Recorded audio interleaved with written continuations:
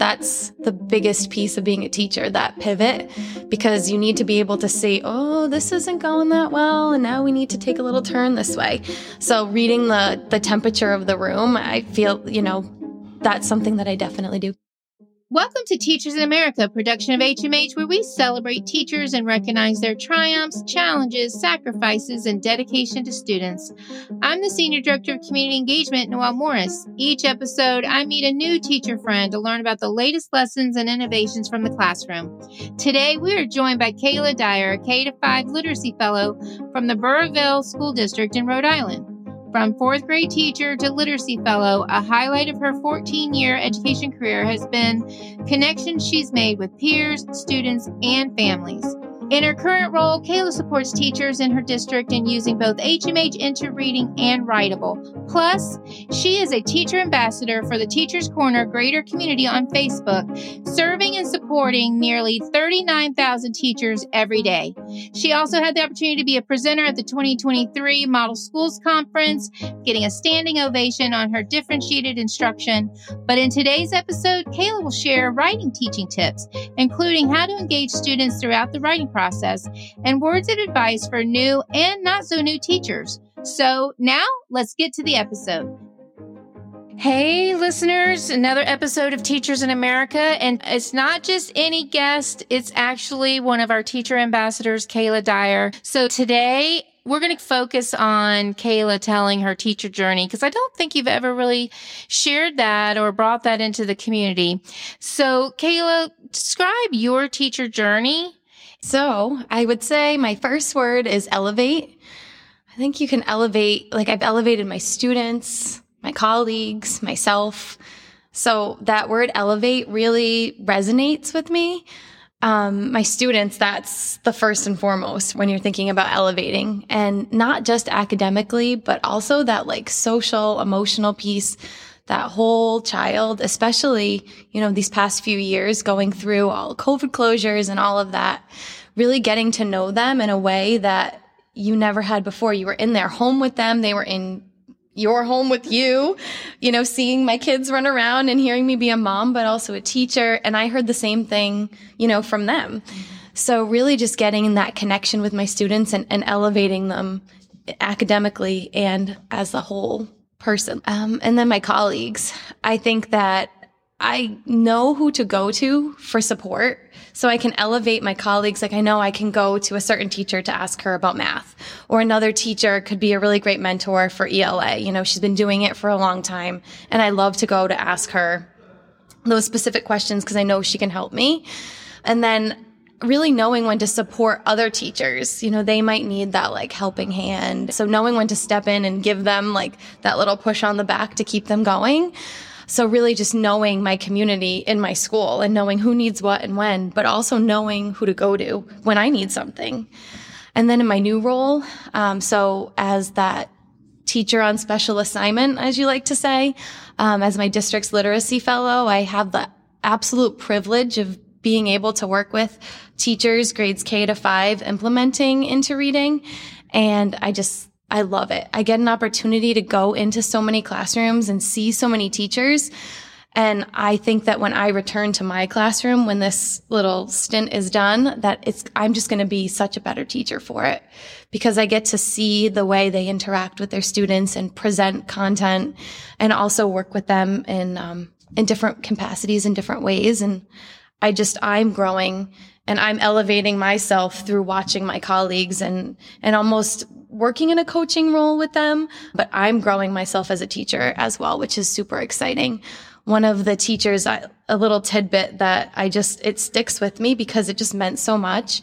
She said, the way that you presented that and the way that we talked about that, I just never thought of it that way. And I'm so happy that you shared that with me. And it was just so meaningful to me to hear that from her, because I just knew that I was making a difference. And this is a teacher that, she won Teacher in the Year in her school, and she's been teaching for a long time, and people look up to her as a teacher leader for ELA. So her saying that to me just meant so much. And it just means that I'm like making a difference to those kids in her classroom and helping her and supporting her as well.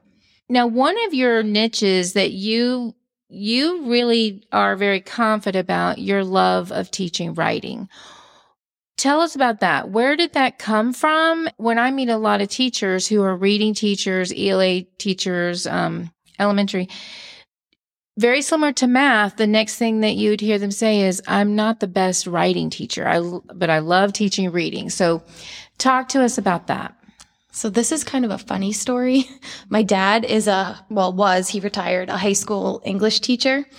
And, I would write and he would be like, oh, Kayla, let me read your essay. I'm like, no, I did it myself. I got it.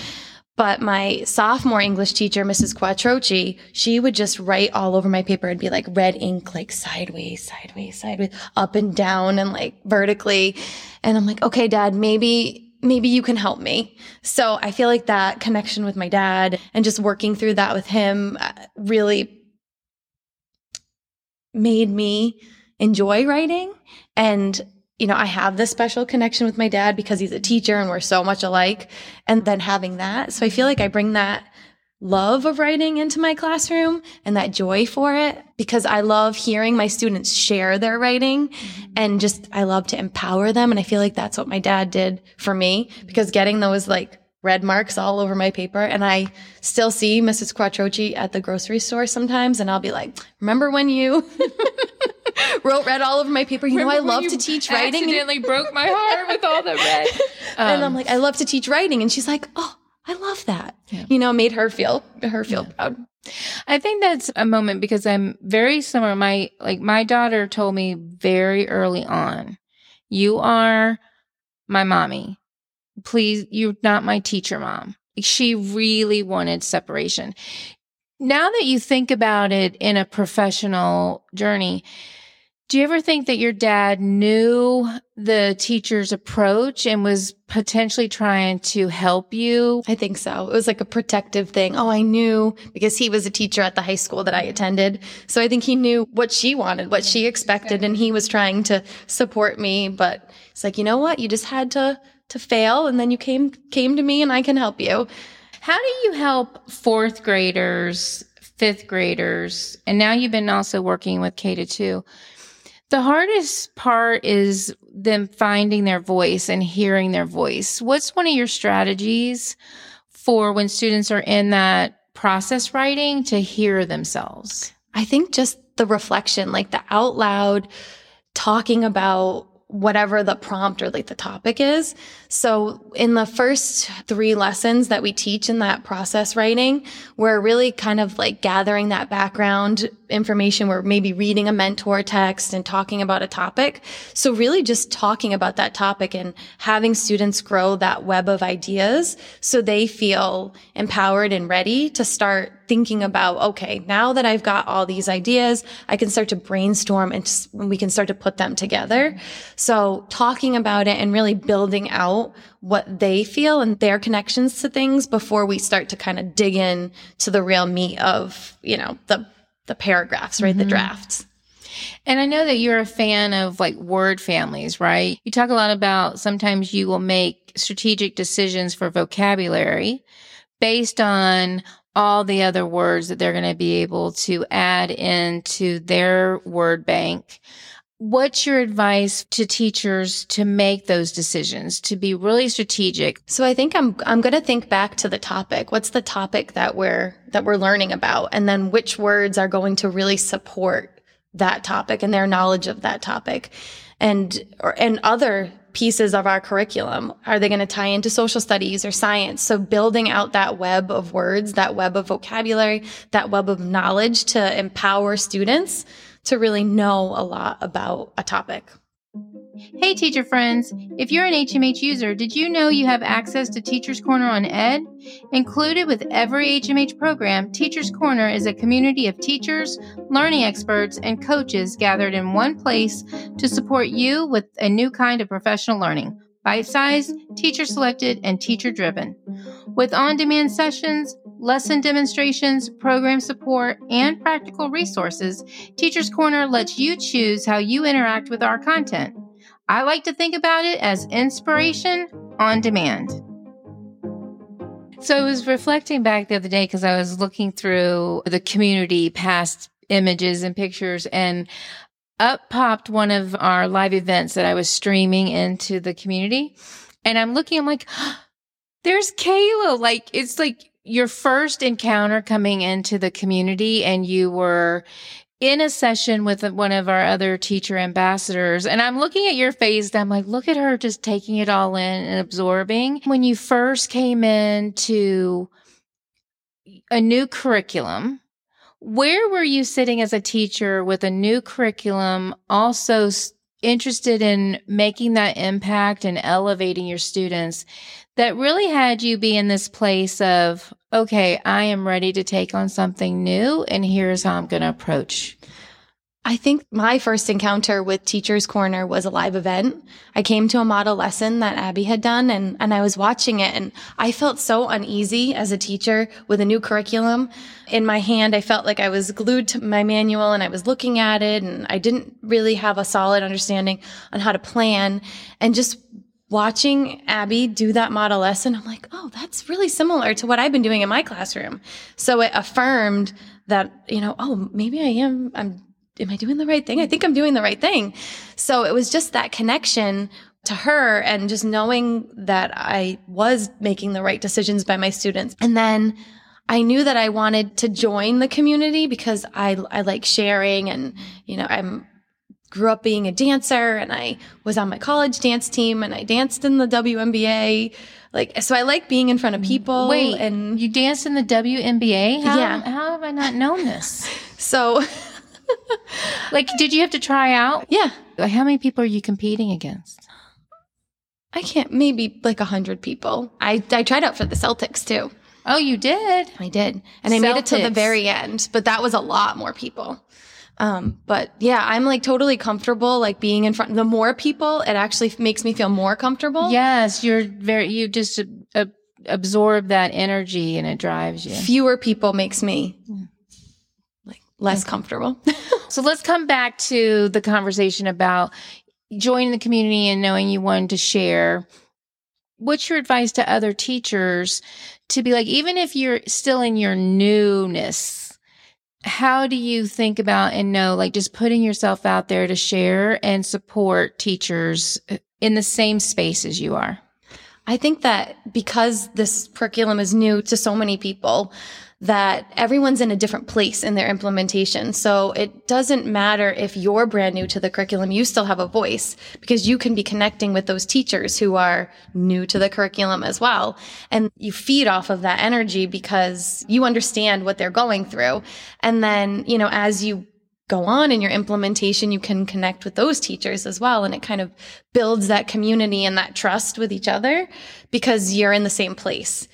And good teaching is good teaching, regardless of what curriculum you have in front of you. You kind of have that in you, and you can share that. And I think that it's empowering to you as a teacher. And I feel like being a part of the community has pushed me in ways that are so positive for myself personally, as well as, in my classroom and professionally, because it's pushing me to learn more and to grow, and just hearing other perspectives. You said something before about absorbing things. I feel like that's me. I like to sit back and I like to absorb. And this community gives me the opportunity to do that. I can really take things in and kind of flip them, make them my own. And I find that you're someone okay, I'm going to do it this way. And then you observe, but you don't get nervous if it doesn't work the first time. At what point in a lesson do you notice, okay, this is not going as I expected, and I need to pivot? That's the biggest piece of being a teacher, that pivot, because you need to be able to say, oh, this isn't going that well, and now we need to take a little turn this way. So reading the temperature of the room, I feel, that's something that I definitely do. I think this might go back to dance, because I'm feeling like I'm on the stage and I'm doing my solo. I'm up there by myself and I don't remember the steps, and my dance teacher's in the audience and she's she knows every count of 8 what's going on. And I completely forgot, but I cannot stop smiling. I have to keep going. Just got to do it. So I would have to look good, right? Because my dance teacher's watching me, my mom's watching me. They paid a lot of money for me to be up there to do this. So, and I've got this nice costume on. So it comes from there, just like having that confidence where, okay, I can still make this look good. I could still do this. And I know enough about it. And I'm so well planned as a teacher that I can pivot. Yeah. And as teachers, we need those moments of like, okay, I've lost my train of thought, or, oh, I need a minute. And so you need to have these practice stalls where something can continue with the students while you regain, where was I going with this? This is not working. What am I going to do? Because as you're saying, it's like, got to keep dancing, and end with a great, like, final pose. And that's all about same with getting to that lesson and adding a couple of different moves in there. Your students aren't going to notice, and you know the right move to add that's not going to derail an entire lesson.